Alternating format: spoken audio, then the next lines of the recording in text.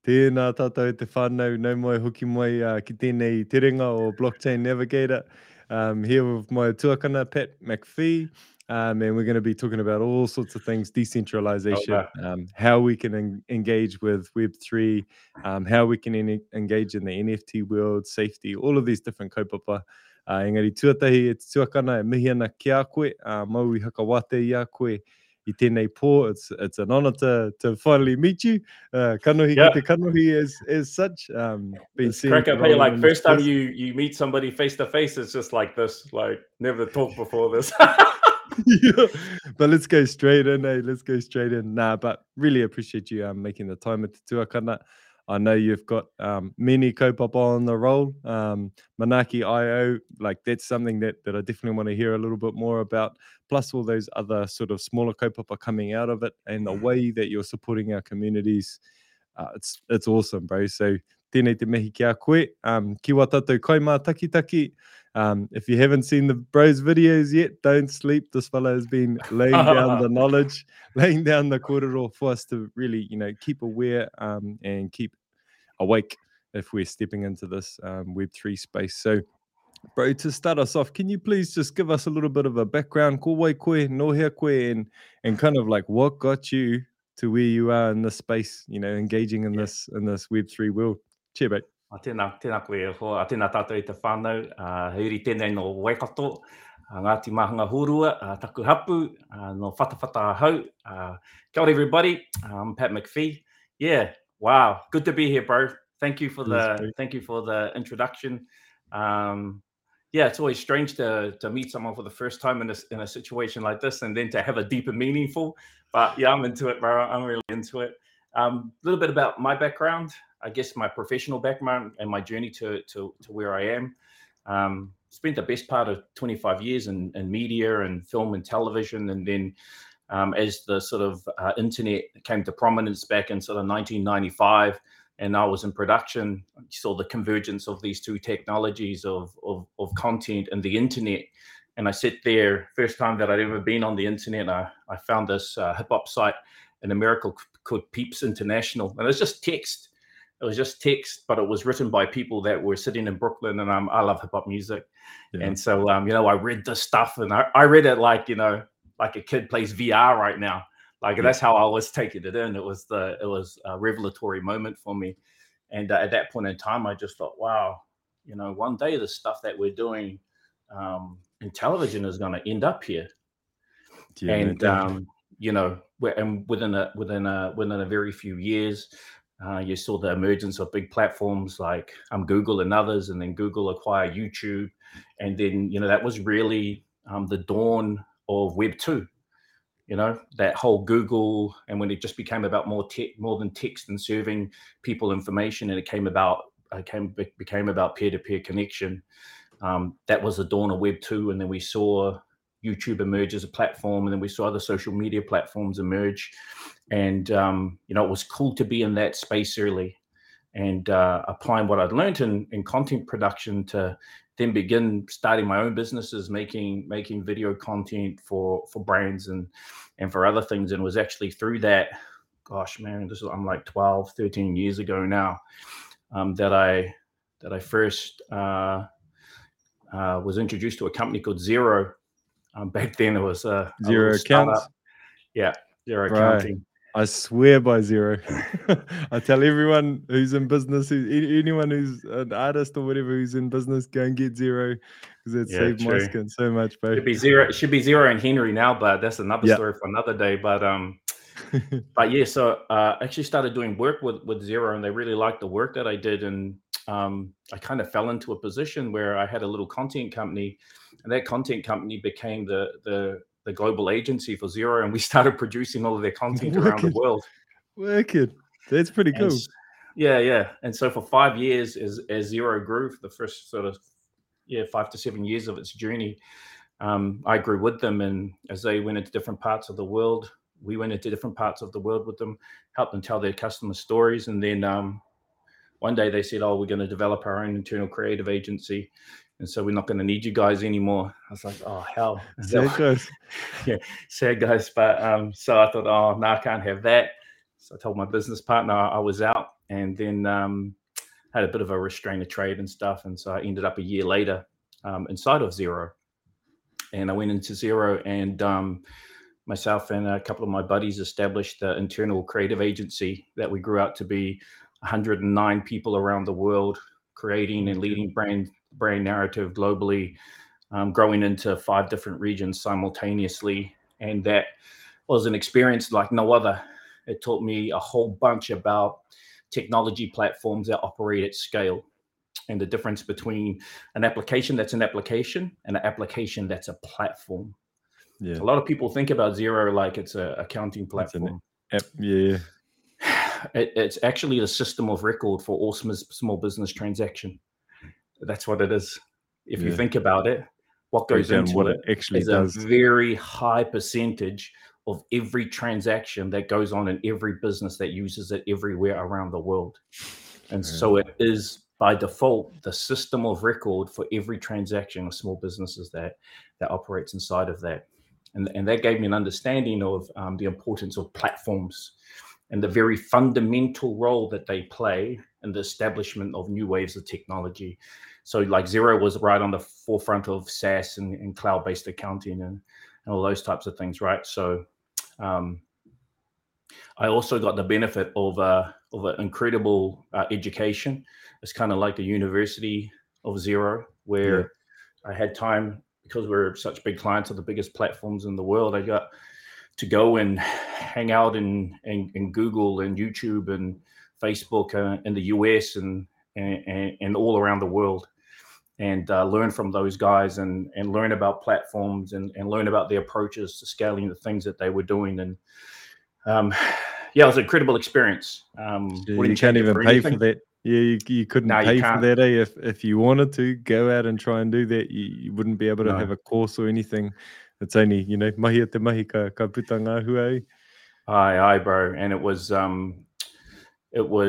extremely demanding role. I spent a good amount of my time overseas, because we had like teams in 6 regions by the time I left. And it was exciting, and it was awesome to lead a global team. And it's you'll never get that experience with any other company here in Aotearoa. But young family growing up, and realized I was missing a bit. And also inside of that, I'm also thankful for the affinity that my time at Xero helped me grow for small businesses, and an understanding that a small business isn't just a business. It's like mana motuhake, eh? It's like you putting a stake in the ground for you want to live your life on your terms and do things your way, and it's outside of the traditional system. And as we talk about decentralization and systems, and operating outside of the system, and like people that want to start their own business so they can just live life on their terms.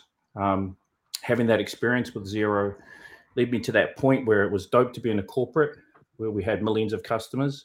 I was learning some incredible stuff, but I wanted to take that experience and make it real for my whānau, for my people, and really get down to the coal face of it.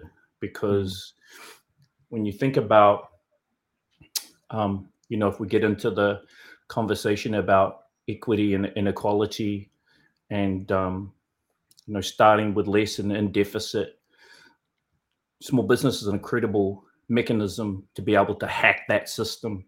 And that's what my whole life is about. It's about the system rolled us. The system will persist. The system has persisted through countless iterations of government, political parties, wars. Doesn't matter what mask it's wearing. It's still the same. Persists. And now people are still on the wrong side of a lot of statistics, right? And so my movement in the mahi that my team and I are doing now, with Manaki and with some of the programs that we're running, some of the work that we're doing with our partners, government and corporate partners, is all about self-determination, really, bro. It's all about an understanding that the system will persist, and it will persist in keeping us in deficit. And the only way to break that is to hack that, to hack that system. And so we've started doing that. We've started doing that with MacFie. We've got a number of programs that we're running. We run 3 cohorts now of a program called the Digital Doers Academy, which takes job seekers, people that are currently on the benefit, and puts them into a super intense 12-week curriculum, digital curriculum. That is what we think that anybody needs to know about digital for business. Yeah. And that at the end of it, I don't care who you are and what your background is. You can be one of my cousins that's a gang member. You can be a smart dude from university. You can be a corporate entering back into the workforce after being laid off because of COVID. But you will have this level of capability to walk into any business and be the general digital, the general digital person that business needs. And so that is that program is going really, really well. And what's cool about it is that we don't just put people through education.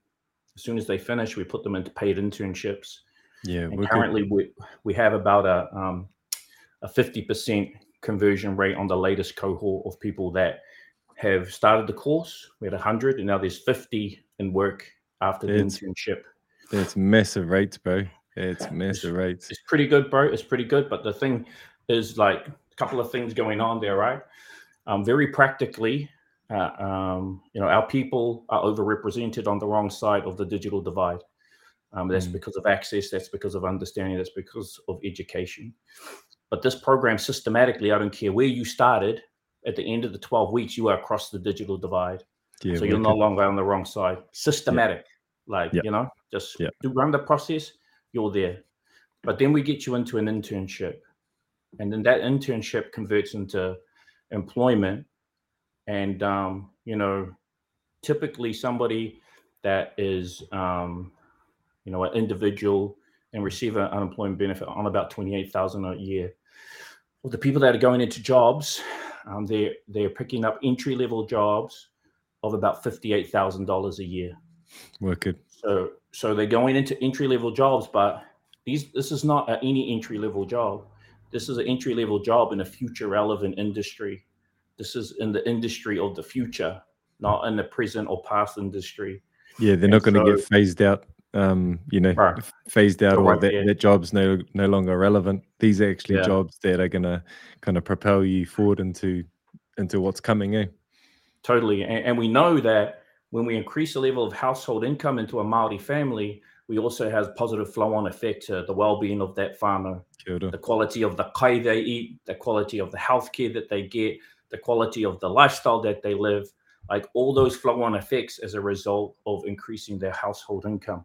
And then the other thing is that we started Digital Doers because what we saw in the data from our platform is that, like, there's heaps of talk around small businesses needing digital capability, and not enough small businesses could reach their customers during COVID because of lockdowns and they weren't e-commerce capable. Yeah. But like with my pedigree in small business, what I know is that we are also so time poor.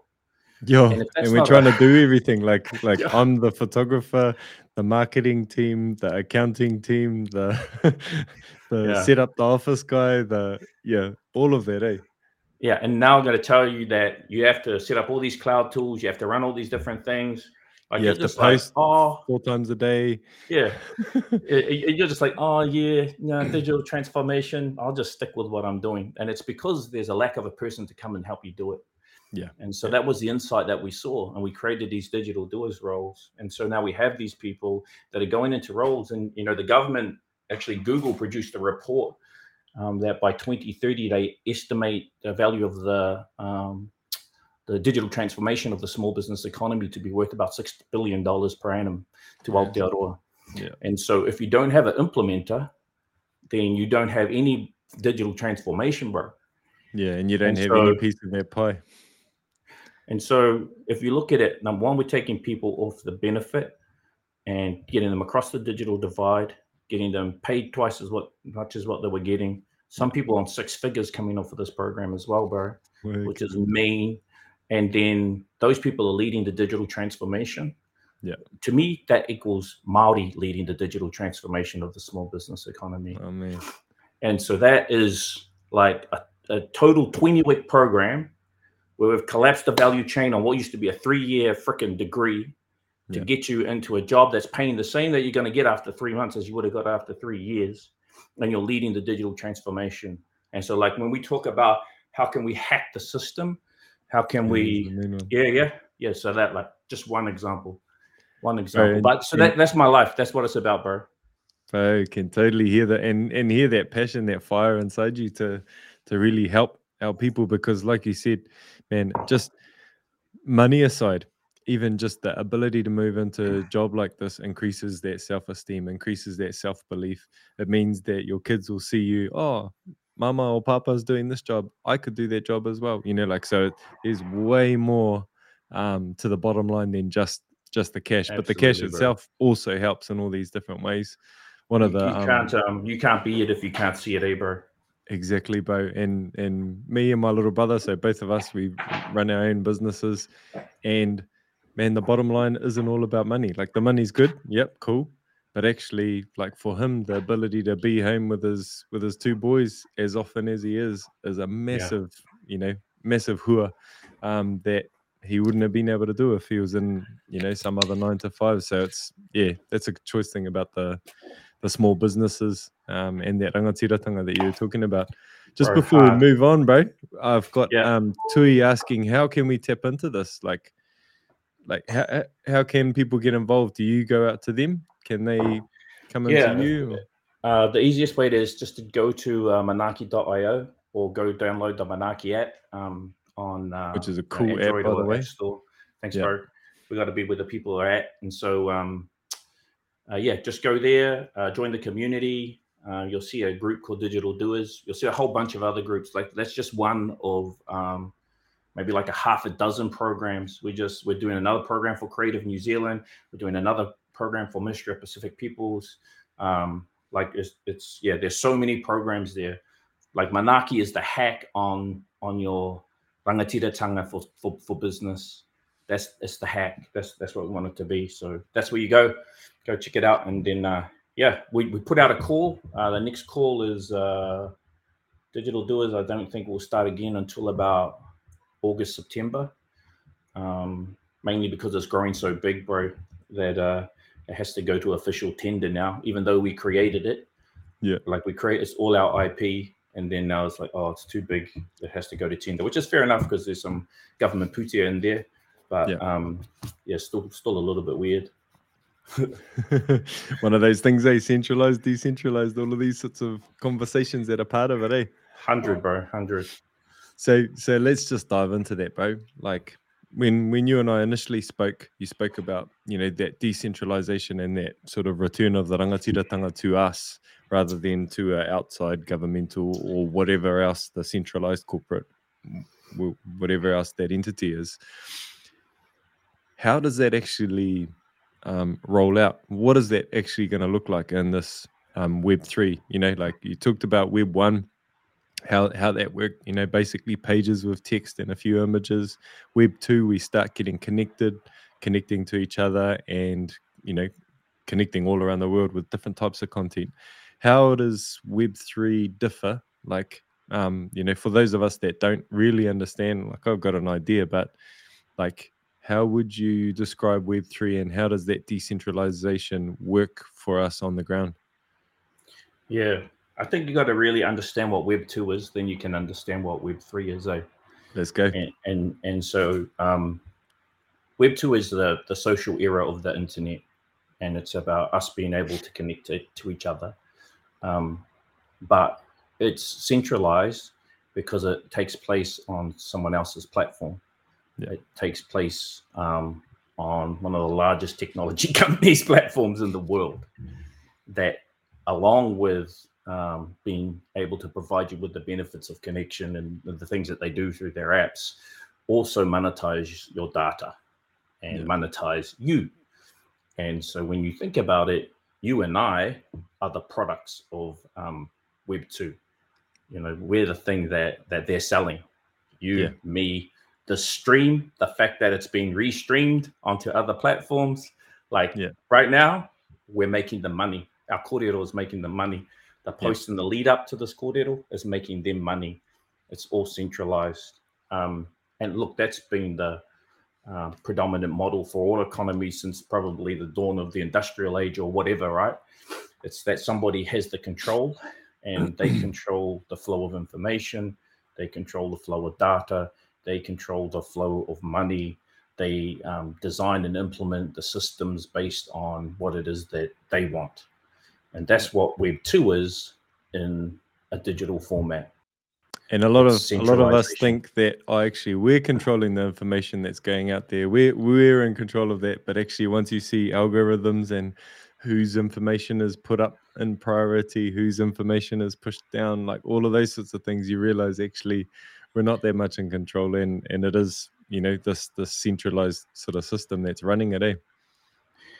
Yeah, the greatest trick they played on us was that they made us believe that we had control. That's the trick.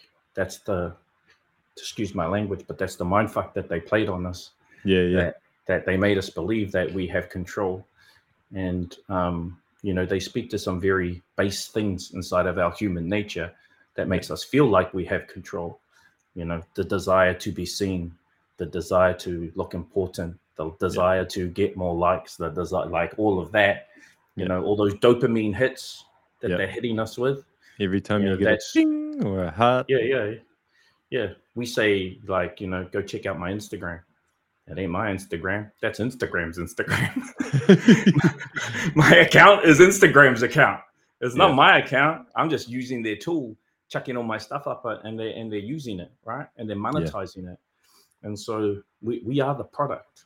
And like what we need to be awake to is that, like, we don't actually have any control. Our control is to decouple, is to de-link, is to step away from all of that stuff. And you know, few of us are brave enough to do that, and we justify that through whatever reason we want to, that the work we're doing is important or whatever it is. But you know, it's very hard. It's a very hard thing to do now. And so I think that's what people need to understand about Web 2. What's exciting about Web 3 is that, number one, if you're old like me, you got to see the pattern that Web 2 ran. You got to see how Web 2 emerged. You got to see how all those platforms like Zero, like Facebook, ran from day one to today. And if you think about 2004 as the dawn of Web 2, and then the preceding years, 18 years now, the 18 years that happened post that is the age of Web 2. And that 2021 was the dawn of Web 3. All the answers for us and how we can participate in Web 3 are actually in the patterns that emerged over Web 2. And all the plays that you see running now, the big platforms that are happening inside of Web 3, are straight out of the Web 2 playbook, you know? And so, but the great difference is, and why I'm so pumped about Web 3 is that it exists on a decentralized blockchain. It's no longer existing on Facebook's platform. It exists in this chain that is like this human legit check that we all do to validate that all this stuff is pono, that nobody's mucking around with it, that all those safety checks and all those anti-tampering checks that the centralized system says that it does on our behalf, and the way that it manages to start on the behalf, by who actually knows, is actually run by a network of humans. You know, there's people there. There's people that are on the blockchain whose machines are doing that work to validate whatever it is, the data, whatever it is that exists on the blockchain, independent of massive systems like Facebook actually having their data centers. I don't even, have you been to any of those big data, like Amazon data center? No, bro, tell us. Bro, it's just like some Matrix shit. It's just like just the hugest warehouses you ever seen, just full of servers. Like, you know. And they're all storing our information, listening to our corridor. The whole thing. Like 50 Eden Parks, just full of data servers, bro. It's crazy. It was crazy. And so that's what Web 2 is. But now that system has become distributed about a whole bunch of independent, a peer-to-peer network of people that are doing that work, systems that are doing that work. That means that there's no longer that centralization of power, right? Yeah. And that is just like... Also, if one computer goes down, it's all right because it's verified on all the others. If a centralized server goes down, that whole platform, that whole system is done. You know, like those times, or whether that's what happened or not, but when Facebook went down or when Twitter went down at different times, that's that centralized server. But if this is blockchain, even if half of the computers on that side of the planet all go down, the other half on this side of the planet will hold pick it up. all of that information, pick it up, and we'll be able to continue with it. Yeah, and that is that new system replacing that Web 2 system, and then what that enables is what I'm excited about, right?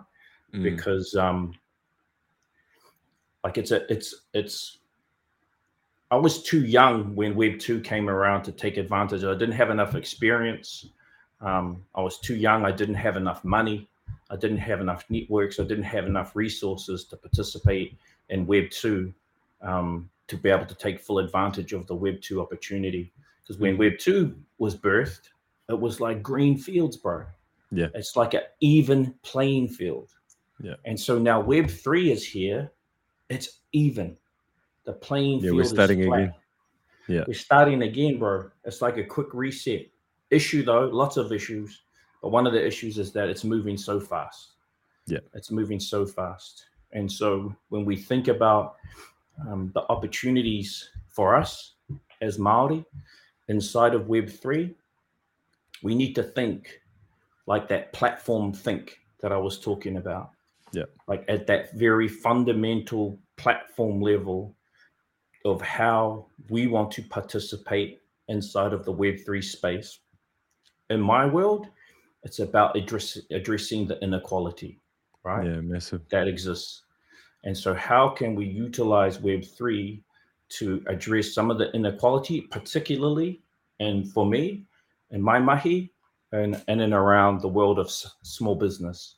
Yeah. And because small business is that rangatiratanga, is that self-determination, and that's where my mind is at currently.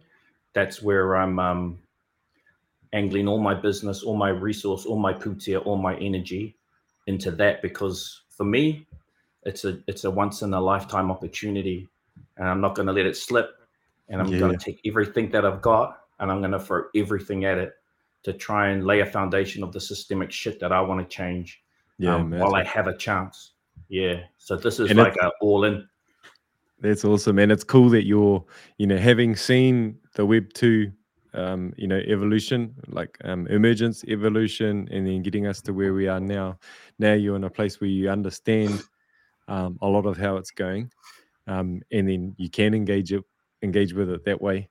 One of the things that I'm really pumped about is that we have this opportunity, like you said, it's this playing field where we can be early adopters. Now, early adopters, as an idea, as a concept, bro, I'd love to hear your take on it. Like, so our whānau can really understand what difference does it make if you're an early adopter? Why would you want to be an early adopter, especially in this Web3? Yeah. Yeah, that's an interesting one, actually, bro, because I think we need a waka full of early adopters, but we don't want all our people to be early adopters, because early adopter is also pain, bleeding edge. Guinea pig. Yeah, bro. You got to be able to ride with the failures, and you got to be able to take the ups and the downs. You got to understand that what you're doing as an early adopter is paving the way for the early majority. And so I want our people to be the early majority. And I want people like us to be the early adopters, so that we can lay the patterns and then we can do the work that our people can come and step into to most easily take advantage of the opportunity. Because what we see is the wild, wild west, Yeah. right? Like early adopter means, where did my NFT go from my wallet? Yeah. Damn, I got hacked. Yeah. NFT's like, where's my crypto? Yeah. Yeah, like that's NFT, bro. I mean, I, that's early adopter. Sorry, that's I early love adopter. that analogy, and that makes me think of, like, you know, tō tātou hikinga mai ngā Hawaii, kupe, early adopter, Yeah, Maui, yeah, early adopter. Haere moata, they came earlier, they kind of checked out the area, they had to battle a wheke, they had to, you know, they had to overcome some of those bigger challenges before Te Hekinga Nui, before all of our other aye, whānau aye, came. Kupe already had laid foundations. Look for this tohu. When you get to there, you'll know this is the place. You know, yeah, that's the equivalent of one of us going, okay, now you need a MetaMask. Once you got the MetaMask, then you go to over here to Easy Crypto and you can buy your la, you know, those sorts of tohu yeah, that Kupe laid down, that Maui laid down, that, you know, that our tupuna absolutely. laid down for us are those early adopter moves. They went on Yeah, those hard voyages. They were hungry for ages until they found the place where the kai was. They yeah, were thirsty until they found, oh, there's the spring. yeah, You know, that's where you get your water from. And then the early majority, I really like that distinction, babe. The early majority are the ones who were able to come, okay, we already know there, that's where the fresh water is. This is where the yeah, kai is. This is the safe place where we can set up our kaianga. yeah. And, you know, because I've been kind of grouping them all in one, eh? The way Mm, I've been thinking about it has been like, didn't have that distinction. Like, I wanted mhm, us to be the early adopters, because I also know early adopters and early majority, we're the ones who get all the gain. yeah, You know, it's a little bit harder at the start when you first get to your new Hawaii. It's a little bit harder, but yeah, actually you get to reap all the rewards, yeah. rather than being late and being the last guy. There's that whakatauki e āmua kai āmuri kai huare that I love from Whare Huia. He was the one who told me that. You Ah, know, if you go early, then you'll get a good feed of kai. If you go late to the whare kai, then you can just chew on your own spit. You know, like, you're not going to get any food. Yeah. yeah, So, yeah. I like, love that's that, a bro. real cool distinction, bro. Yeah, the early adopters go before us, for us, and they Yeah, pay the price for all of us. And that's they set that up for us to come in, because like it's all right to not be the early adopter. You just don't want to be the laggard, right? And the yeah, laggard is the other end. But like, I don't believe that we purposely ever want to be laggards. It's just the inequality and the deficit from which we're operating has forced us to start later. It's even evident in our businesses, to tell you the truth, bro. yo, Like you see so many of non-Maori Pākehā small businesses, from day dot they're more well funded than Maori businesses, yeah, because they've got that generational family land, or they've stacked up some assets, and their parents go and get a loan for them to start their business, and they're off and they go buy some couple of $1 million manufacturing machines, and they create some process line, like production lines, and all of a sudden they've got, they can get all the access to the stuff that they need. yeah, But for us, you see so many of us, we create businesses off our services, off our skills, off our wits, because the unfortunate truth of the matter is that a very small number of us have the ability to access the same types of capital that that Pākehā have access to, just like this. yeah. And again, that's about the system. That's about the credit rating system. That's about Yeah, the that's even banking about system. going into a bank. You know, whānau Māori or whānau Pākehā go into a bank. Who do you think's going to get instant approval for a loan, even if they Yeah, make the same amount of money, even if they, yeah, have yeah, yeah, similar, yeah, yeah. it's those sorts of The things, eh? system, there's racism in the system. Absolutely, that's Yeah, what we're saying, eh? And so, we see that already, and so like I look at it. I look at the data, and it doesn't make me happy. But I was like, so many Maori and also our Pacifica cousins as well. Their businesses are mostly service orientated, and there's these trends of the types of things that are popular at different stages at different times. A whole bunch of people starting clothing labels, whole bunch of because it's a low barrier to entry, low capital entry point, because we don't have the same access to funds. But what's different now with Web3 and the arrival of Web3 is that, and it's part of the reason probably that so many of our whānau have gravitated just towards some of these early NFT mints, is because like they get a sense, there's something here. Yeah. And for some of them, hang on, this sounds a bit like those multi-level marketing schemes that my cousins try to get me involved in.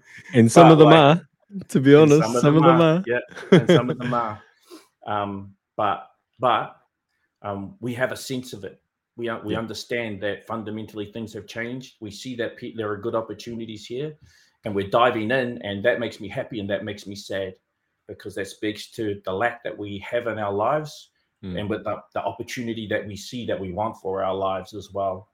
And so, that's why I'm just all about that. Do your own research. And like, I wish we could educate everybody, and we have a program we can talk about later that we're going to launch shortly to help with that. Okay. But like, it's like right now, it's the oldest saying in the book, but knowledge is power. Yeah. And like, but it's not like knowledge, like go to school for 10 years, go to university for 5 years. It's not that. The new knowledge, like you can learn enough what you need to learn in 72 hours down the deep rabbit hole about Web3. And then you got these deep rabbit holes there, my bro. Super deep, deep, bro. And so, and I guess opportunity is there for us all. Yeah, and it's about being a little bit discerning about what our own research is. Do your own research doesn't just mean look at other people's Instagram posts. It doesn't just mean follow whatever the latest influencer's saying on Twitter.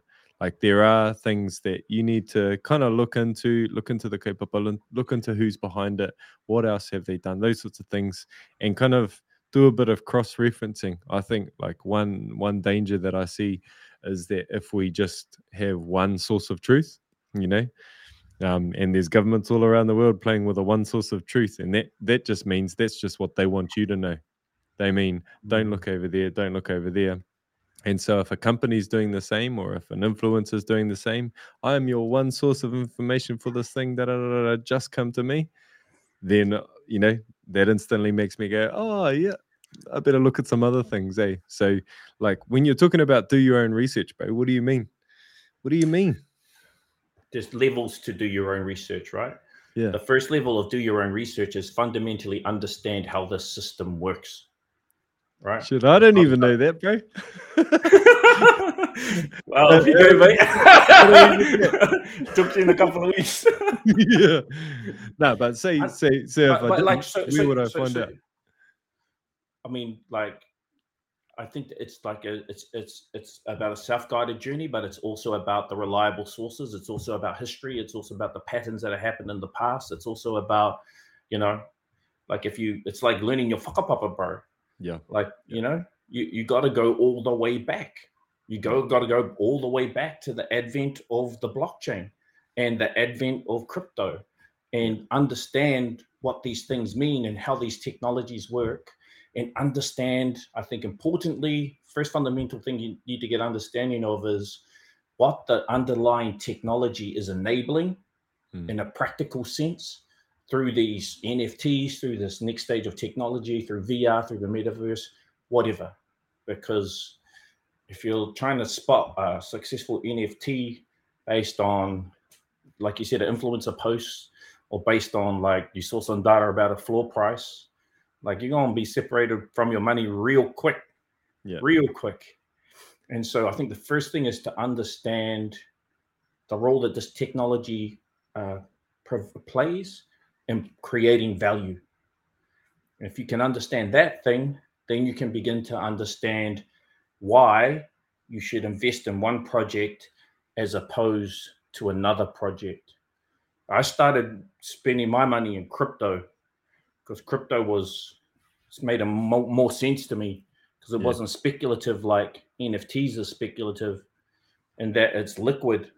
If I Yeah. have 5 ETH, I can go get my ETH and I can swap it for cash.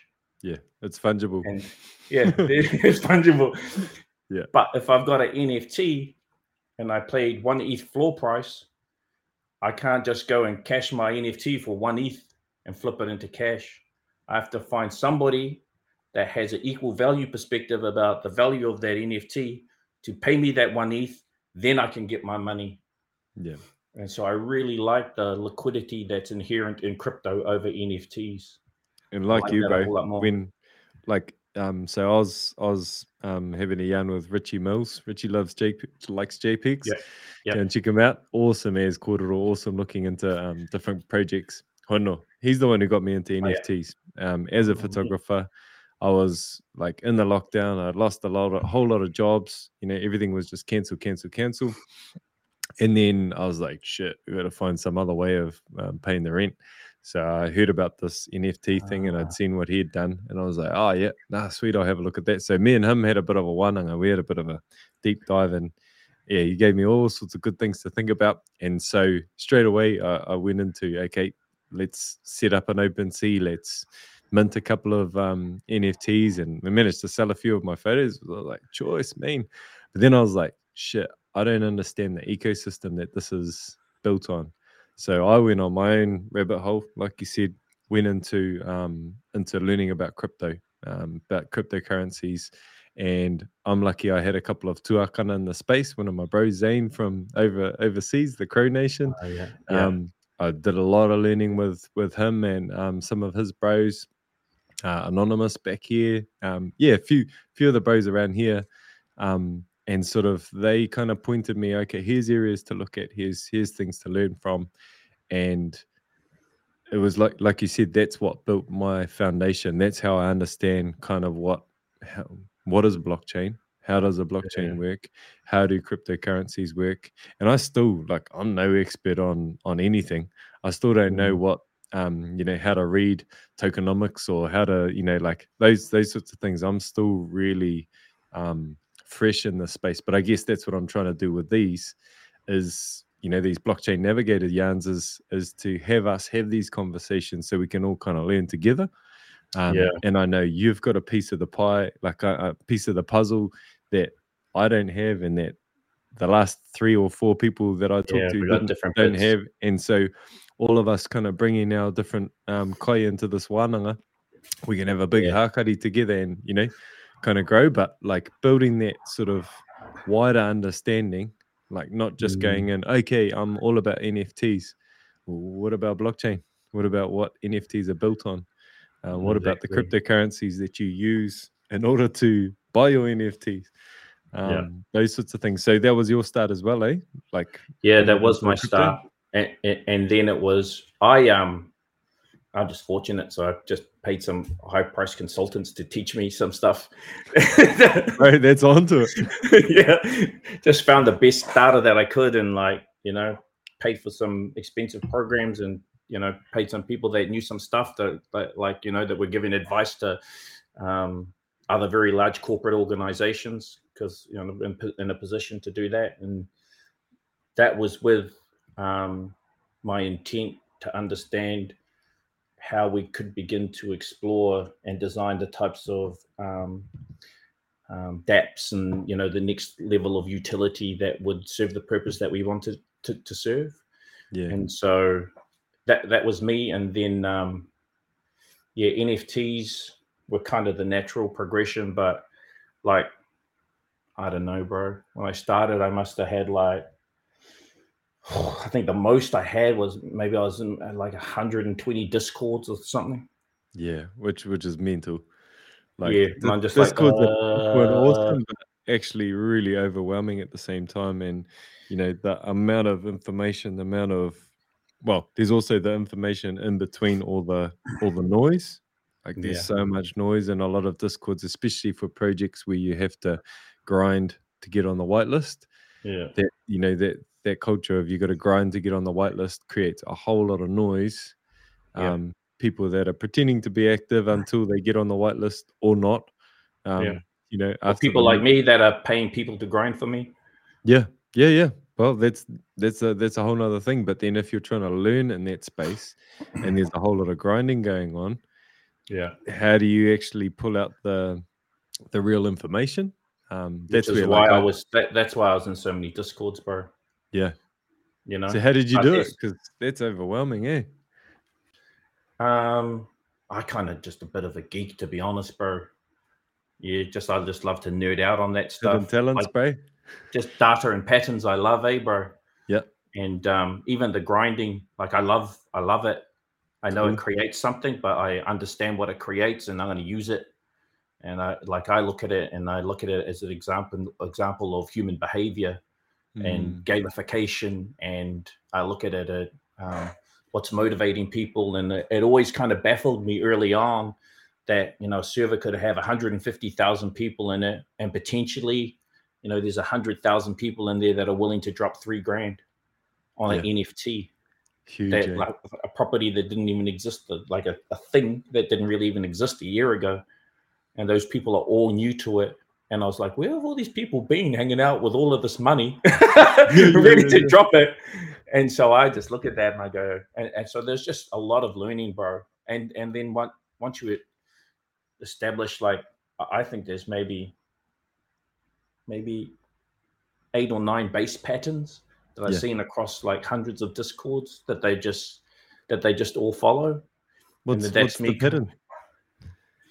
Like you said, like so there's the grind pattern. Yeah. There's some really interesting new patterns that came in the dip, bro. Yeah. When you know, we went from this time when mints were completely selling out to all of a sudden, like from March the 7th or March the 8th, no one's selling out anymore. Yeah. And then all of a sudden you had all these collections, and I just saw them in my IC tools, like all these collections, 10,000 only minted 3,000, 5,000 only minted XYZ number. And it forced all of these people to deal with a different situation that they'd never dealt with and never foresaw themselves dealing with before. Yeah. And like 'Cause how when you they mint out, responded. yeah, when you mint out, then the demand for any, you know, you get that quick flip ability.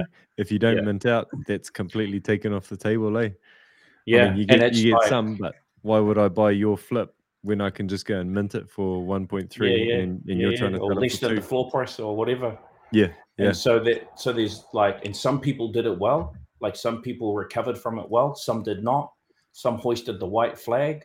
But it was interesting to see the patterns emerge of how people dealt with that issue, how they used communication and engagement to turn it around, and to actually, the fact that they didn't mint out, use that as a catalyst to motivate their existing community to get behind the project even more. Yeah. Or like people dealing with the reality that they don't have the money to deliver on the roadmap that they said they were going to deliver on. And so how they manage that. And so there's all these, like there's constantly patterns evolving, bro.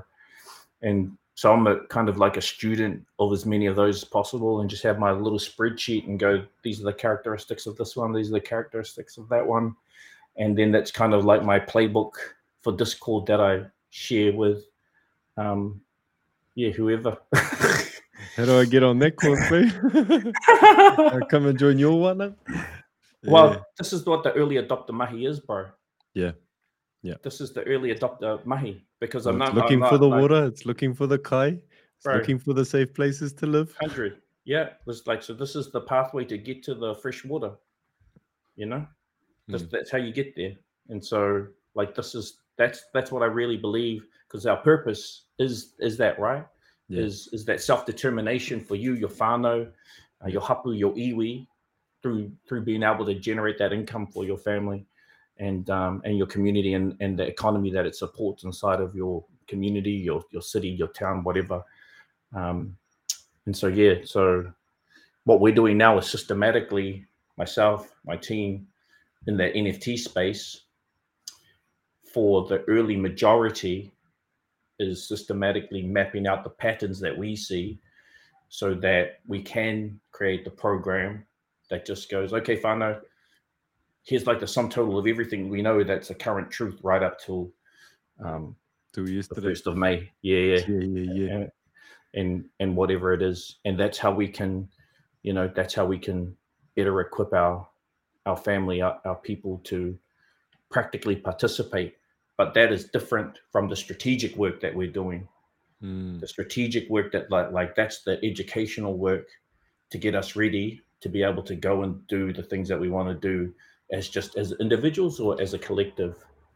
The strategic work that we're doing inside of our business is about how do we use something like a DAO to address the access to capital issues that Indigenous small businesses have. Yeah. Like, Can you explain a so- DAO for any of our whānau that don't understand? I'll have a go. No, so a DAO is a decentralized autonomous organization. I feel slightly wanky every time I say that because I like saying it, but I know no one really understands what it means, but it sounds good. But yeah, it also sounds wanky. And essentially, what a DAO is it's kind of like a membership to a club, if I could explain it. And that to get entry to the club, you purchase the club membership, and that membership typically comes in the form of a token. And the token that you hold gives you the ability to vote on how all of the tokens in the community that form this thing called a treasury, just like a bank has a treasury, just like economies have a treasury, how that money is distributed across different projects that happen inside of that DAO. And so when we think about... That means there's no one person making a decision on where everything goes. So if, say, those tokens that he's talking about could either be a cryptocurrency or it could be an NFT, say.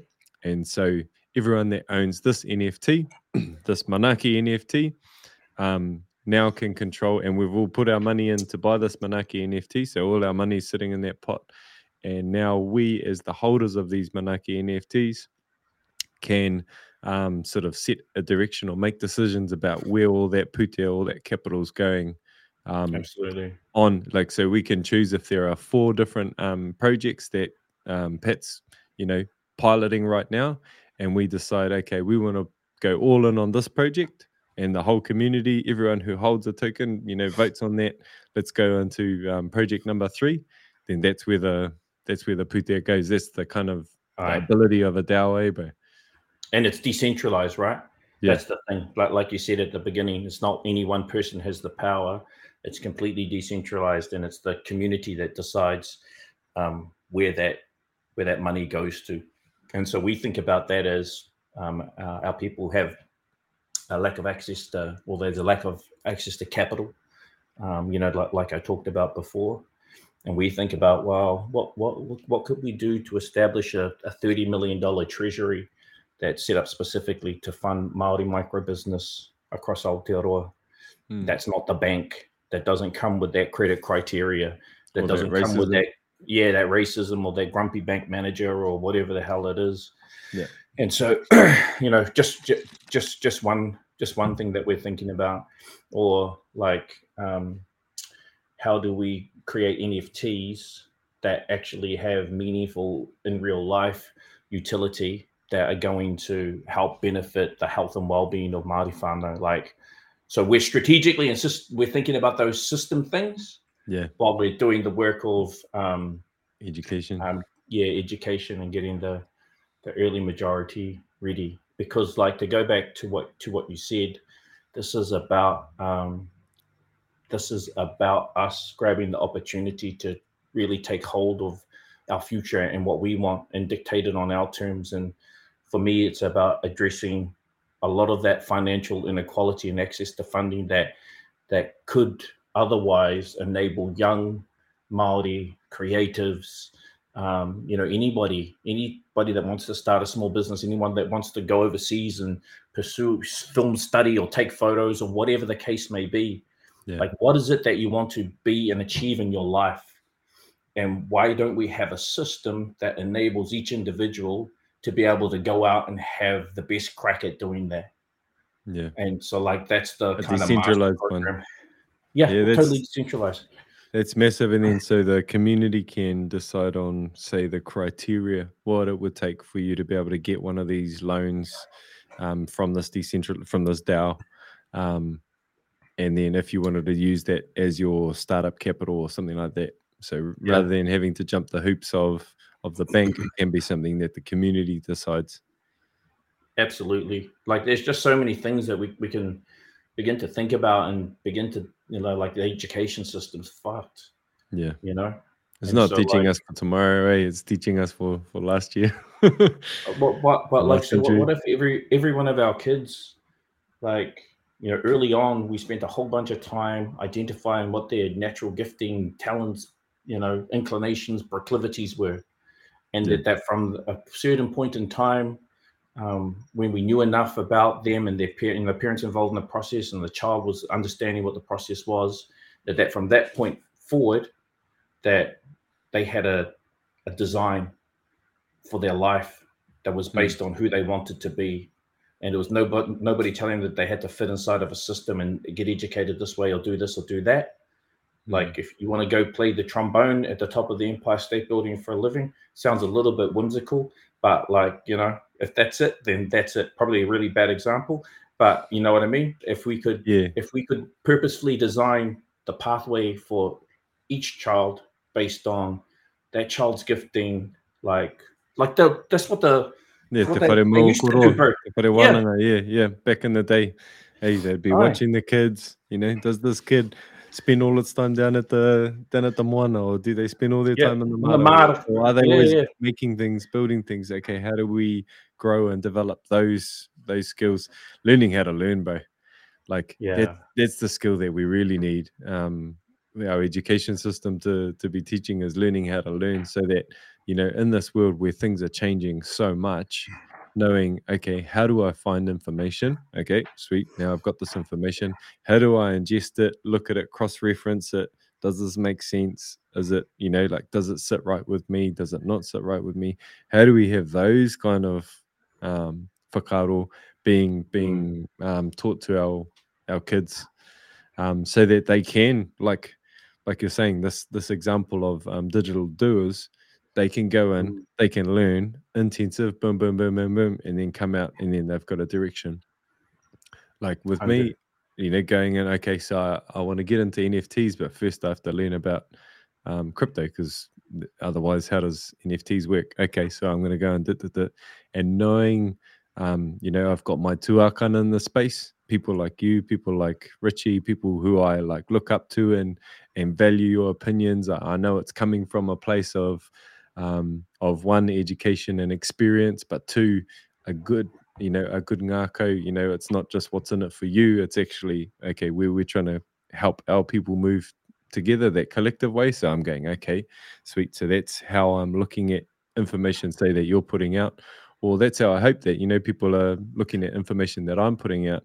I'm not doing it because I'm shilling a project that I'm in and I want to make gain personally for. I do Yeah. want to sell you guys my NFTs at some point. I do want you to support what I'm doing, but that's not what it's all about. It's Yeah, there's a risk that we take a very narrow view of what Web3 is, yeah, right? Because like if you came into this conversation thinking that we're going to be talking about NFTs because NFTs is Web3, well, we've just talked about education, we've just talked about economics, yeah, you know what I mean? yeah. And we've talked Community about building, financial systems, community, learning. so Web3 is not that very narrow view of what you think it's going to be. And like our tupuna did, and they just went out and they like took in everything. Te taiao, they took in the whole picture. Yeah. Like understand where stuff is going. It's that stage that we're at now, and that's why I'm so excited, bro. Because it's like my boys kaiako down at my boys kura. And I've been talking to him because he's a really smart guy. And we've been talking about how our tamariki just suffered during lockdown because like nobody was ready for online learning. And our kids' schooling just suffered for 2 years. And I felt bad for giving my kids a growling because they're sitting over here, got the Zoom open, got the cameras off, and they're playing on the Fortnite on the computer screen behind. Because that's what school was. But I'm talking to the kaiako at the school, and I'm like, how can we create a metaverse for our kids where where that remote learning is actually better than in the classroom? Yeah. How do we create virtual worlds where Rich experience. Also though, but like where we're not under-resourced, because multimedia education is under-resourced. But if you think about the digital world, like in the metaverse, if I want to teach kids music, I only have to create one virtual piano keyboard. That one keyboard, because it's a digital instrument, Can exist an infinite amount of times for the cost of one. So why do we have to have a resource shortage in the metaverse? There's no resource shortage. There's nothing. We can have a class that's better than Stanford or Harvard or any of those places for our tamariki and our kura kaupapa. If we build the types of virtual environments and have the types of resources, digital resources that you create once, then the like scarcity of resource becomes a thing of the past. And that begins to address inequality inside of education and access to resources for our tamariki. And so I'm like, oh, that's the Web3 opportunity. The Web3 opportunity is not like Web2 where the coder was the creator. Yeah. And the person that wrote code. Web3, the creative is the creator. The person that's going to mold the virtual worlds, that's creating the NFTs, the actual creator is the person that's creating the unit of transaction for Web3, not the coder, not the dude that knows maths and science and computer science. And so that's another massive opportunity because we are naturally creatively inclined. So why can't we just like a generation of kids that learn te reo Māori through kura kaupapa and kohanga reo, why can't we purposely lead a new generation of our kids that are instilled with the culture and the knowledge and the tikanga and know everything, but then also have this added advantage that they're the creators of the Web3 world. Yeah. And laying our cultural foundation, going back to what Anonymous said to me, as early adopters, as these kupe going out there, we're the ones that have to lay that cultural foundation because otherwise all our kids, they are going to end up on Web3. They are going to end up in the metaverse already. Half of them are already there. And so how do we make sure that, our cultural, our tikanga, our ways of being with each other, that kind of collective, everyone looking after each other, because it can be a whole lot of trolls and it can be a whole lot of individualistic people who are just what's in it for me. So like, how do we create those cultures within the space? And oh man, just hearing what you're saying about, resource shortage, even, we know there's a whole lot of kura that are smaller, that only have a few teachers, and we're already seeing sort of remote learning, or like one kura will have a extra science teacher or something like that. The other kura doesn't have a science teacher. So these two kura are connecting and kind of sharing that teacher. And at the moment it's on Zoom, and at the moment it's through teleconferencing. But what happens when you can go into a metaverse classroom and suddenly, like my experience when I step in there, it's me one-on-one with the teacher. But actually there's heaps of us in there from all over the country, and we're all in there. Those sorts of ways of getting together when we can't get together. Even things like this, like the ability for us to have this yarn now, and there's the people that are watching now, that are listening now, but actually, haere ake nei, people are going to be able to reach into this, grab out what's good for them, grab out the mātauranga that's good for them, and then, take that. So, there's a whole lot more, and that's kind of why I started it. When I started these yarns, it was Wānanga NFT. I quickly noticed and then took out the NFT that it's, this is blockchain navigators. These kaupapa are a lot bigger than just selling and buying an NFT. It's actually, how do we engage with it for all of these different areas? Education. I'm going to be talking to someone about whakapapa. How do we hold whakapapa in this space? So it's safe, so it's accessible, so it's, so it's cross-referenced. All of those sorts of things. Like the possibilities are massive, eh? They are massive. Yeah. And we need to take hold of them. We need to do things like this, but we need to make sure that this isn't all we do. Like, we need to follow this up with massive, consistent action to take hold of the things that we want to take hold of. And as early adopters, and this is my widow to every early adopter who understands the role of kupe inside of the space, is that we gotta understand the law of sacrifice. We gotta understand what it's going to cost us, and then we got to pay the price. And in doing that, we've served our purpose. That's my belief anyway. But we need to do stuff, and even if it's little, and even if you're attempting to do huge stuff too. But I think we should never be afraid to give huge things a punt. Yeah. Like, somebody please listen to this and then go off and create that metaverse for our tamariki. Like, go out and do that. Let's not just have a wānanga about it till the cows come in and then some other fella does it. Pākehā fella does it. We never found another Hawaii by sitting on that same island that we were, before. Totally, bro. And there's so many just, our whakapapas so rich with real great examples of our tupuna that did all those amazing things. And let's fucking breathe it in, bro. And let's be ready. Yeah, bro. Straight up. So straight up. In all these infinite possibilities and stuff, where are the spaces? Because I'm really hearing you and what you're saying about you're seeing patterns. You're watching patterns. You watch patterns develop over Web 2, and you can see what's starting to happen over Web 3. What are some of the areas that you reckon it'd be good for us to kind of put our attention and intention into? Like at the moment, the playing field's open, and there's a billion possibilities. But what are some areas that you can see as emerging patterns or things that we should kind of start looking out for or start thinking about? Like most Māori, bro, I think that we should begin with our future generations in mind. And so for me, that's about that educational space.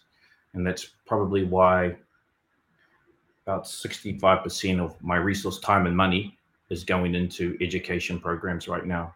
Okay. And because, I'm not just talking about that stuff. I'm doing that stuff. Mahi te mahi, hei painga ma te iwi. Yeah.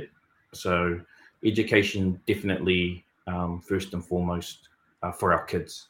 That's the first thing. And then I think about the financial system. And I just think at how disadvantaged we are because of the lack of putia that we have to be able to live a good standard of life, and let alone dream and aspire to do something beyond, go to mahi, come home, look after our tummy, like, you know what I mean? Yeah, well, it's hard to be creative and think of something out there when you're just having to deal with what's happening right here, right now. Yeah, and we're so all inherently, we have so many incredible inherent talents and traits, more than any NFT traits. Like, we're Māori so much richer than any NFT trait. And so I think about, the financial system is a big one for me. And so I think about access to capital and funding for people that are on a small business journey and getting more Māori into small business, like any kind of small business. Yeah. But like, to me, there's just like all of a sudden in the last year, there's probably 10,000 Māori, maybe a bit less, that became NFT traders that weren't before. It's some number like that. So how do we help them win? But also, the bro that's good with his hands and is a really talented chippy, like, how do we get him the access to capital so he can go out and pitch for some of these big jobs where kainga order aren't delivering or something, like, you know what I mean? Yeah. And so, but that's about finance. That's about finance. So I'm really interested in how we create treasury that will enable Māori with aspirations to be in business to get access to the best education, because we just talked about education, the best resources, the best networks, and the money. Yeah. And the money. Like, if we could match the money to the passion and the intent of a Māori entrepreneur. And the abilities, man, huge. But and I think the other real key thing when you're talking about money is that financial literacy, is Totally. Let's have those conversations about money. For ages, money has not been a topic of conversation in Māori households in general, as a generalization, whereas it often is in Pākehā Tauiwi whānau. You know, people talk about money, people talk about how to manage it, like how to understand it. I know, like, coming into this crypto space, bro, it's like, now I know, like, I didn't know fiat money was fiat money. I didn't understand Your really Fiat what was a car, a little European car. exactly. I didn't know what inflation meant really, other than shit's getting more expensive. I didn't understand why and how, and so through going into this world, I'm going, whoa. And that financial education, that financial literacy, like, I really mihi to, like, whānau futures, the hidden figures, some of our totally. whānau out there who are you know, consistently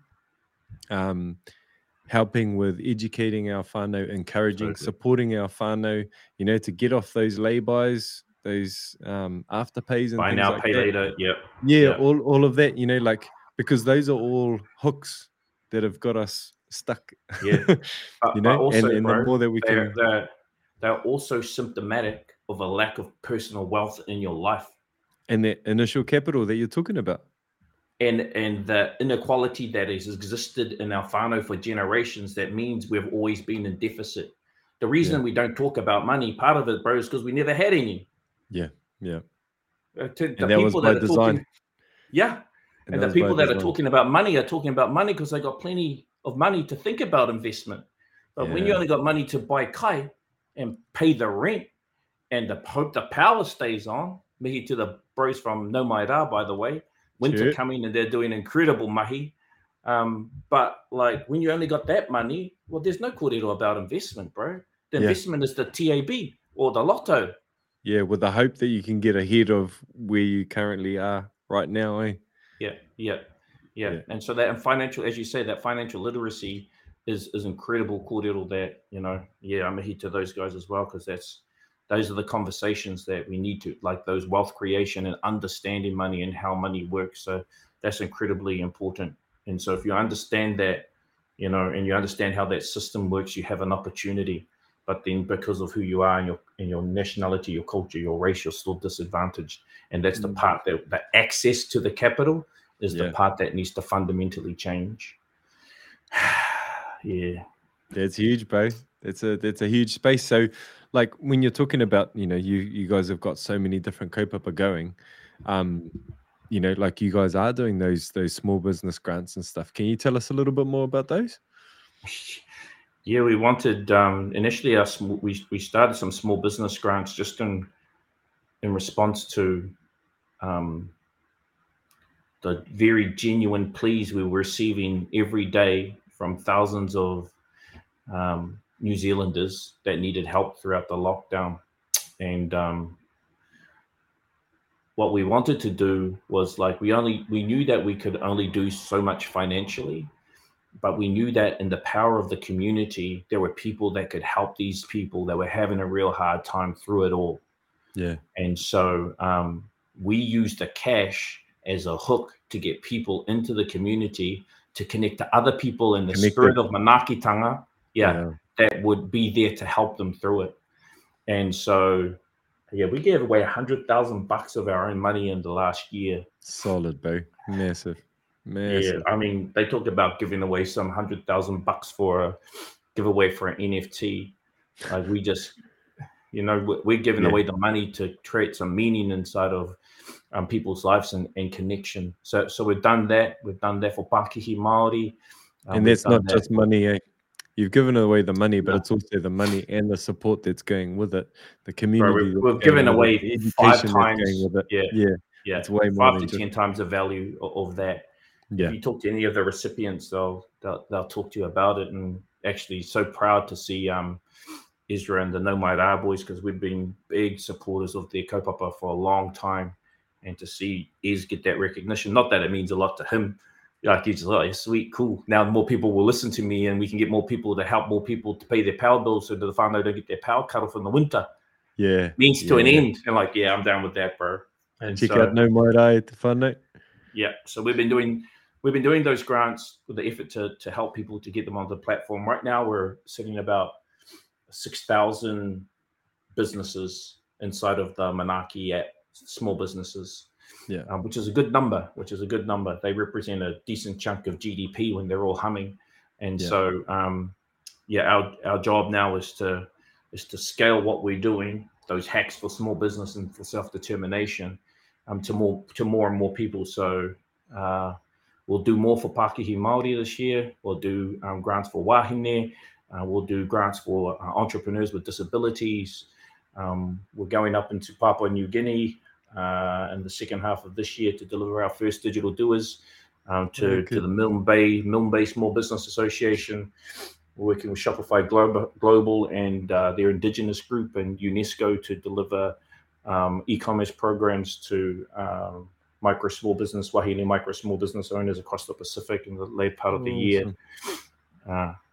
So yeah, it's just where we contend every day to find the patterns to roll the system wherever it may exist for the benefit of our people first and foremost, then Indigenous people around the world. So that's what we get up every day to do. Beautiful, my boy. And then so, like there's your app, there's the platform.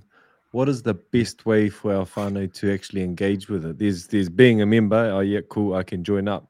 But beyond joining up, like what's the best case scenario for, say, I've joined up.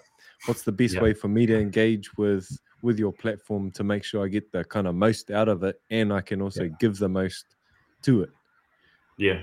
So we just introduced something that's new, actually, because what you've just pointed out was something that we think we can do a whole lot better, and that's to guide people in. So we've got these kairaranga now, our weavers, that their purpose is to bring you in, and then to have a kōrero with you, to actually go, what do you need?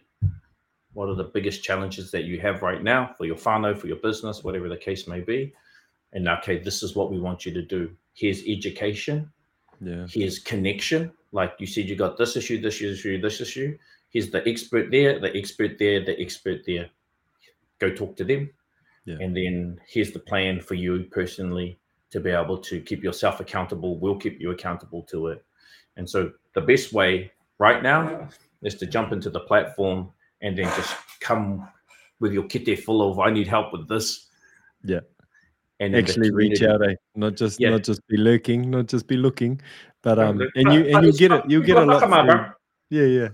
People are whakama, like it's a big thing to come with your, whatever your challenges are, your issues are. Like not everybody wants to air that stuff, so that's what we kind of we recognize. So that's why we got the community leaders those kairanga to come in and to help you through. And so really highly personalized. We know it's not scalable, but we'll find a way to scale it. If it means we have to hire thousands of people, then that's a good problem. Also tuakana tēnei, like that's something that through all of my mahi, all of my life, but it's actually all of my mahi as well. I've worked with those tuakana tēnei systems so that, the graduates of last year become the tuakana of this year, to be able to help someone else. Help someone else, and if someone's given of their time, of their experience, of their energy to help me, then I'm real keen to pass it on to someone else that whole pay it forward idea. So that's but not everybody has the same values as you, bro. No. So that's some of the reality of it. Like my expectation is that, like, 5% of people will be like te rāwhiti roa, and like the other 95% won't give a shit and they'll be gone. But I guess that also comes down to the culture that we build around it, eh? Absolutely. If by our deeds, if this is how we roll, like in the youth development kaupapa that I used to be involved with, Te Aho Tūroa, Kotuia, we built that culture of you actually want to become a tuakana. If like you feel a bit stink if you don't come back and you be a tuakana next year, because it's such it's a position of mana. It's a position where like people are looking up to you, and you have this ability to be able to give and support and awhi and tautoko, your taina. So it becomes an aspirational thing. So and that's what's scalable. If you build the culture and then like people coming into the space, want to aspire to, I want to be like that, I want to help someone else on their journey, then that is infinitely scalable. It is free. Totally. I mean, Yeah. you can resource it as well, and we did, but it's also like that ability. I think, like there's so many of the answers, so many of the clues are embedded in our culture. Yeah. Kei tō tātou tuakiri Māori, it's in our ahurea, it's in the way that we think about things, and that's what kind of gives us the edge, the X factor. 100. That's our 100. what is it, USP, unique selling proposition. Yeah. Is that stuff's embedded in the way that we think, a lot of us think, and I Yeah. think it's about encouraging and bringing out that best, that best within us, because we can go far. We can really go far. Yeah, dude, it's true, bro. It is our edge. That's totally our edge. And I love seeing it. Like it's becoming, more and more embedded. Like, our kids go to kura kaupapa, and that's the whole basis of the, the teaching inside of there as well. And so many of us also on our own journey with the reo and the tikanga, and like we're learning why these concepts are more and more important to us. So yeah, bro. Yep. Awesome. I feel it. Awesome. Hey, one last kaupapa that I know I've been really enjoying the content that you've been putting out about, don't sleep, what to look at, how to look at projects. Before we wrap up, bro, I'm real keen to hear, like, what are some sort of takeaways that if people are looking at moving into the NFT space and the crypto space, what are things that they can do to keep themselves safe? What are things that they can, where are places that they can look to kind of get some legit information and that do your own research? What are some kind of principles that are good for them to think about? In order to be able to navigate the space well, like how can we, I guess, you and me talking here, how can we help equip our other kupe, our other navigators, our other early adopters who are keen to step into the space, who are, man, I've made my sacrifices. I've sent 400 Phantom to the wrong wallet and it just disappeared. I've paid my my crypto tuition. How can we what are some real kind of core gems that you've seen? You've seen all the patterns, you've seen the mistakes people have made. Number one, you just talked about it, bro, is go find the tuakana. Yeah, for sure. Like surround yourself with people that know and it's easy. It's easy. Like, you find the sources, you reach out to them on their Instagram, or, you just reach out and just have real conversations. If you don't want to do that, there's this thing called alpha groups. And like, you can just go into like any number of alpha groups and just look for them. Like, search alpha groups on YouTube or on Google or whatever the case may be. And there are so many very knowledgeable people inside of those groups that if you find the right groups, and like there's good discords and there's bad discords, but like, if you find the right groups and the right people, and then just take some time to learn, like don't be in a hurry, because if you're in a hurry, then you're actually in a hurry to lose your money. Like that's the truth. So like the more conversations you can have with legit people like, if you're watching this, somebody should go like, who should I, who are the people locally that I should follow? And then like, and just have those conversations. That's the first thing. Like, don't be in a rush. Don't let the desire or the perception to make heaps of cash off the NFT flip get in the way of actually finding out how things work. Otherwise your tuition will be expensive. And like, the types of questions to ask, because that's the most important thing, is just like, currently what are the projects that look like solid investments for a person that's just getting into the space to get into, and if you come across a project that you think that would be good for me as a first timer to have a positive experience, and could you please let me know? Like that, it's just those types of questions and that type of engagement. Like, you have to engage. That's the thing about NFTs. Like, when you buy an NFT, it's not like a customer business relationship. We're all investors and we're all partners in it, and that's really, really different. And so you can actually find a lot of camaraderie in the right places and the right spaces. So that's the first thing. Look for that, right? And there's examples of that, like Eager Beavers here in Aotearoa. So there's education that happens in that Discord. There's tuakana teina. I see it all the time. You know, someone, I'm struggling how to get ETH into my wallet. Oh, well, here's a video how to do it. Here, I'll help you. You know, you're getting that.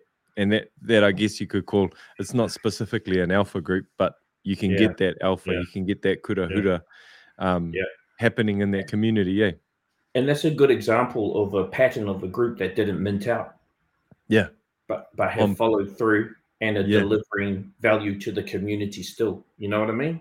Yeah. And so like that, so another pattern, that's a really good example of that pattern actually. Yeah. So, and another example of, to me, good values. Like I know with Riapo, so with Sons of Zion, Kings and Stan Walker, they could have just used their influencer power.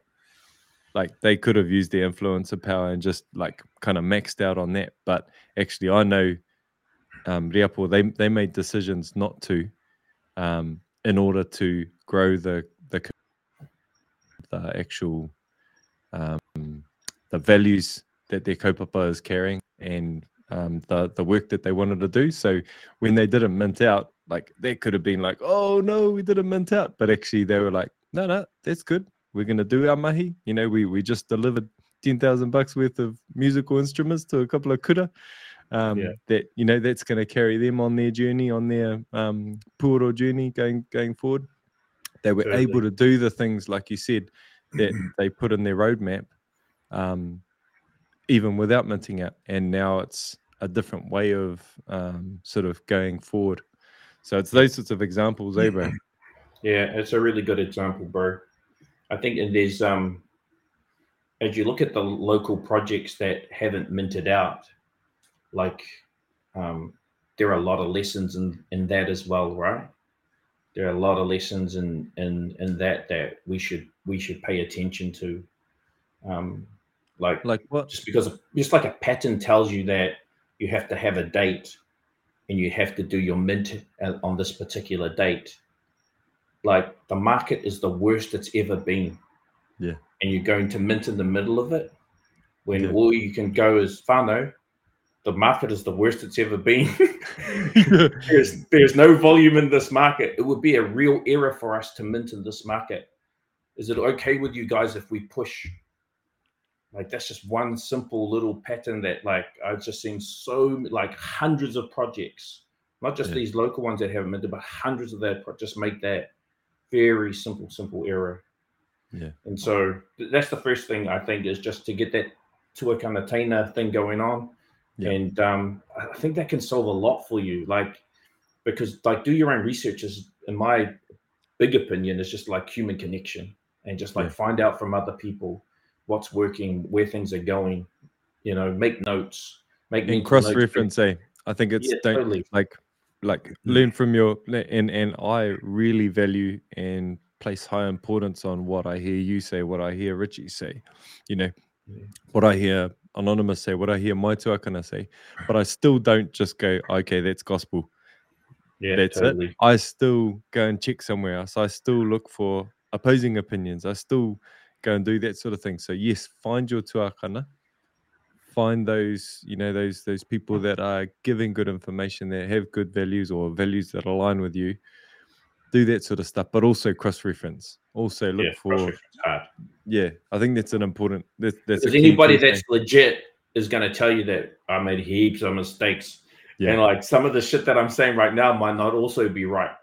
So, but that's the truth of it, right? If someone's being legit with you, so I think that's the first thing. And then there's just a whole bunch of trend-based stuff. Yeah, like you have to be on and understand like what's coming trend style, like how we've gone from just profile pics and you know, Bored Apes and what they've done is incredible, and then like CryptoPunks and like, but they were just profile pic, and then we had this whole era of utility, and then, you know, massive mints, and now I feel like we're coming into, you know, and we've had this big run on anime style NFTs, right? Like Azuki, and then like there's a whole new raft of those coming through now. And then now you see land with the other side and the metaverse concepts coming to the fore. But then you also see this re-emergence of art and, you know, like the bro, Mr. G and others that are just like, and Kiriama and like all those other people that are just doing great art. And it's not about like a freaking massive collection. It's about like the merit of this beautiful piece of art that they've created that happens to exist as an NFT. And so I think there's this whole move now where I'm seeing higher quality art in the bigger collections, and also the emergence of just like more prominence given and significance given to just like individual pieces, which I think is mean. But it's like understanding those trends and understanding what's next, and then also laying that back when you see big opportunities. Oh, you lost your webcam, but you're still there. I'm still here, bro. What I was going to say is seeing those when you understand the macro trends that are happening as well. Like understand those macros, like understand that the other side is potentially like Facebook in 2004. Yeah, well, because, you know, like with those trends you talk about with Web 2, everyone had a MySpace and then a Bebo. But then, you know, other things stepped to the front, and then Facebook, and then Instagram, Snapchat, you know, or Vine in there, Snap, all of that, TikTok now. So you can also see those different waves of, you know, that the other side is actually a game changer, eh? Can you talk us into that a little bit? Like that's a very real example of a project that is actually pushing a next boundary. And like, why is it important? Like, why are you going in on it? This is not a shilling session, but you know, like I'm asking for like no shill. I'm not the founder. No, you're not the shill, no. But I mean, like, why do you see that as something like what stands out about it? Oh, bro. So if you've watched what Yuga Labs have done, particularly over the last 6 months, right?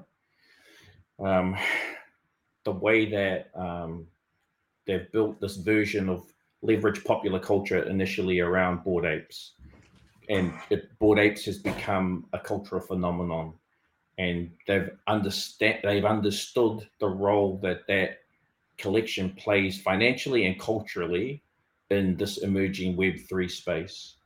And as they see the space emerging, and like you see Decentraland, and you see other land-based propositions coming out, and like knowing that VR is, you know, in the metaverse are like first cousins, right?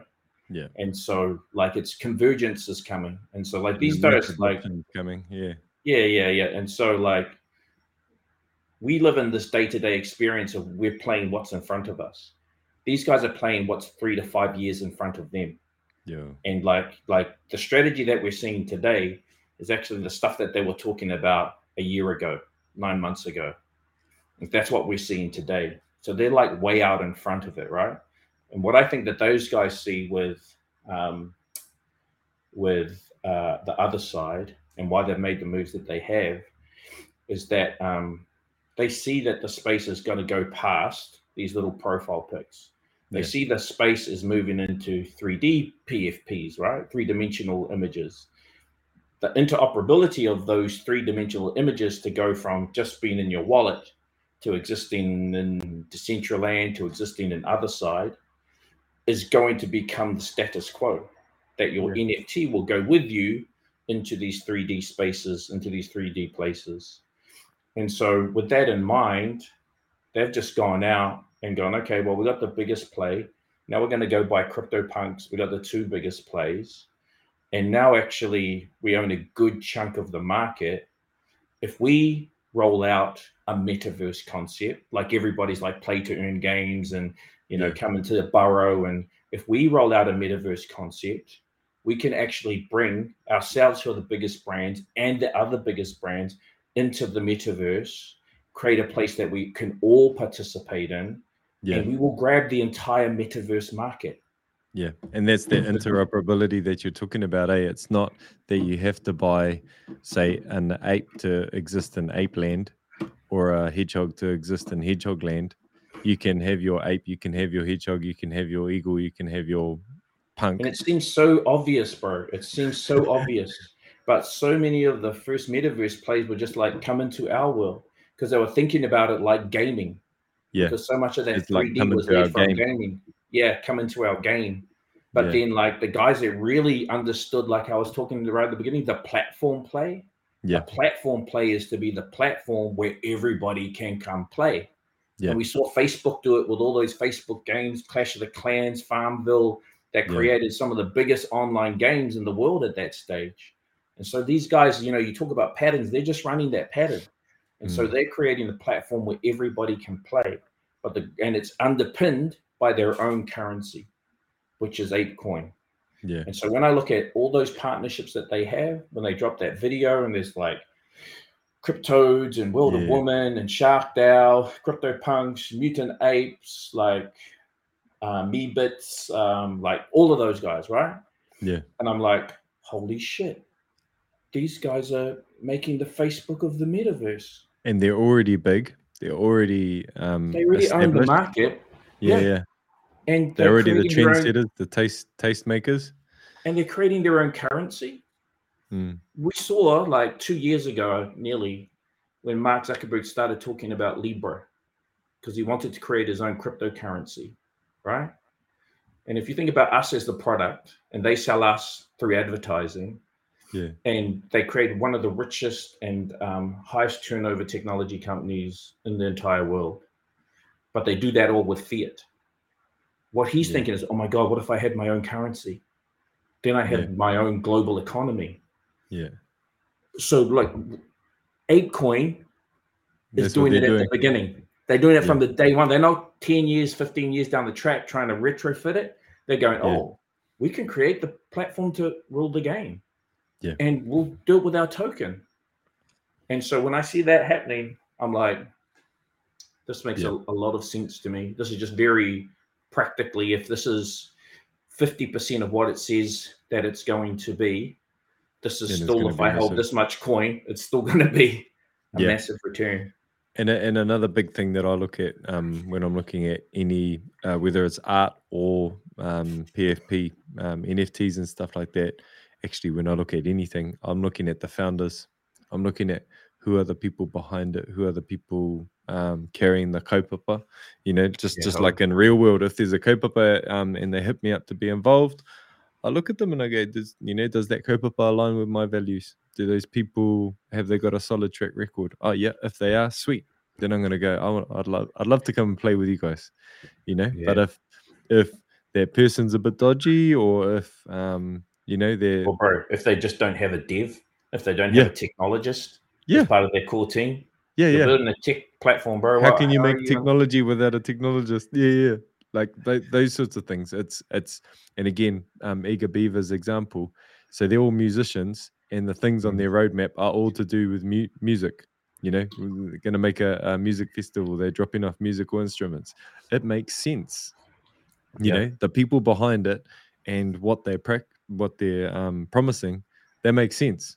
You know, Certainly. So it's those sorts of things. And so when you first started talking about that, the ApeCoin and other side and stuff like that, I looked at it and I went, okay, so Yuga Labs and also just the apes in general, at the moment, they are the tastemakers. If 10 people who own apes, if they go and they pick Angry Owls, then suddenly everyone's going to buy Angry Owl, and suddenly that project's going to go off. So basically anything that they say is cool now becomes cool. So in my mind, that's what I'm looking at. I'm going, okay, like once you awaken me to what they're doing, I was like, okay, so they've actually got all of this mana to be able to say, okay, everyone come over here, and everyone will come over here. And they've also got the technology behind it. They've also got the capital behind it to really build it out and make it good, because like when I started seeing all these 8-bit things, I didn't get it. I was like, what? Well, all the blocks, like, why? That's so dumb. We can do so much better like now. But then I understood, it's retro, it's nostalgic. Okay, all of that. But like the ability that they have and the backing that they have to create like Other Side, it does mean that okay, this is actually going to be something that's pretty mean.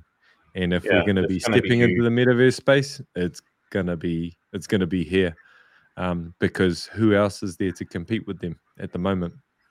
There Yeah. are people like Facebook could, or Google could, or things like that. But again, these are centralized entities, Yeah. and the apes And, is you look at it, bro, because like Marco, who led that in the middle, that led that round, because they raised $425 million to build Other Side. That they are also one of the big investors in Sandbox, Mm, and like they own, their whole mission is to go out and buy a whole bunch of Web 2 games and turn them into Web 3 apps. yeah, Like Benji Goes Bananas. Benji Goes Bananas is going to be play to earn for ApeCoin soon. work it. And so like, Yeah. but they're like, so they have this whole portfolio of games that they can bring into the Other Side. And then the Other Side, for the thing that really got me is when they said they were doing an SDK, and like the SDK, that's for developers. software developers kit. Yeah. And so that people will be able to develop and launch their own NFTs on the Other Side. And to me, I was like, holy shit, this is an Apple Store, App Store play. App Store. Yeah. Yeah, this So is it's kind App of like Store on. that would be if Te Haunui wanted to put GraphGrams into the Other Side, or the Beavers wanted to, put Beavers into the Other Side. So rather than creating, Well, even Beavers want to do their next collection, do it in the whole process, build it on the SDK, on the Other Side SDK. Like the whole platform gets built on that. yeah, And it becomes embedded into the meta. And so that's why the land is so important, right? yeah. So those land blocks are going to be super important. 200,000 land blocks, and like, so if you want land in that space, this whole scarcity model that's creating like literally billions and billions of dollars of value is just mind blowing. It's huge. Mind blowing. But then, so it's just kind of like, how do we take this information and use it for our people?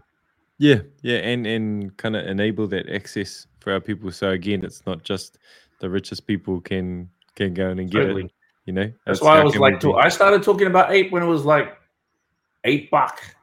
Yeah, Like, what are I we got now? my ape, I don't know, $17 US. I mean, Yeah. I got mine for like $6. Yeah. And yeah, she's about 25 New Zealand now.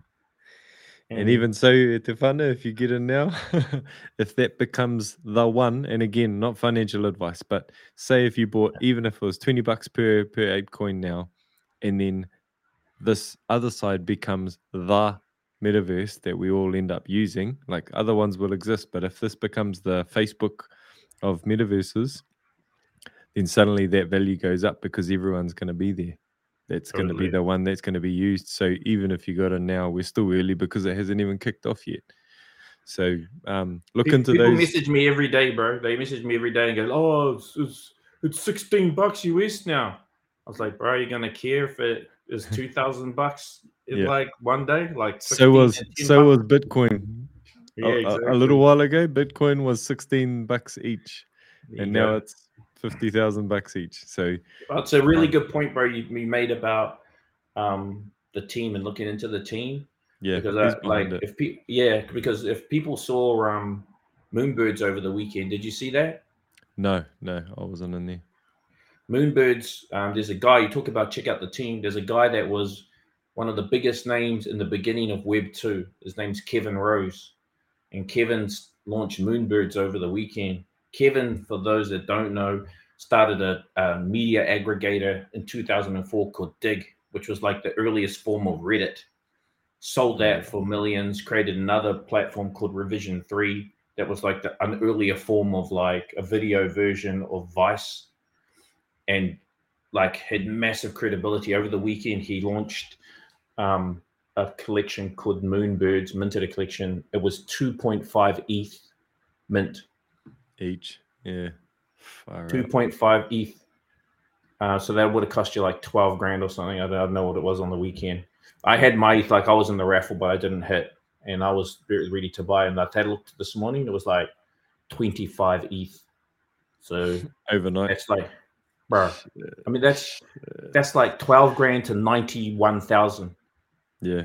In the night. And the demand's there. Yeah. Bro, it minted $100 million in 6 hours and had a secondary market of about 300 million. In the space of 7 hours, it turned over nearly $400 million. And you would have I been don't even know onto what it, those numbers mean, bro.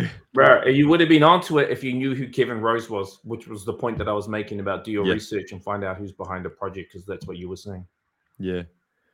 Hard out. Man, there's so much to learn, so much to dive into, and so many rabbit holes, but really, really want to mihi to you, bro, e te Thank you, bro. tuakana. Mau I whakawate I a koe. Man, we could keep going and let's definitely have another yarn another time. But I'm just thinking our whānau might want to go and have some dinner. But yeah, tino mihi kaua atu ana ki a koe te tuakana. O nei kurahura. So here's a little bit of vocab around alpha, kurahura. Like kurahuna is like hidden meanings, hidden metaphors. But when you hura something, you uncover it. You uncover the kura. So kurahura is our whakamaori for the word alpha. Tātai waihere, blockchain. Tātai e waihere. Oh, waihere is the cryptography, connecting all of us, connecting all of these different computers and stuff like that. So, yeah, mihi ana ki nei kurahura, ko hurai nei e koe e te tuakana. There's been heaps for us to learn, heaps for our whānau to take back. And yeah, if you've found value in this e te whānau, let your whānau know, let your mates know. Sooner or later, I'm going to get these up as a podcast as well. But like the bro's been talking about, just so many different kaupapa on the go at the moment. We will get there. Really want to mihi to everyone for tuning in tonight, and all of our whānau that tune in later on. Mihi nui ki a koutou. Any last words, my bro? No, thank you, brother. And incredible work that you're doing. Keep doing the work, because you're the tuakana for a lot of people out there. So, and you're the early adopter, bro. You're the kupe. So go forth, bro. Discover. Awesome to sail with you, my bro. And yeah, Sure. we'll catch up soon. Pō mari e te whānau. Pō mari e.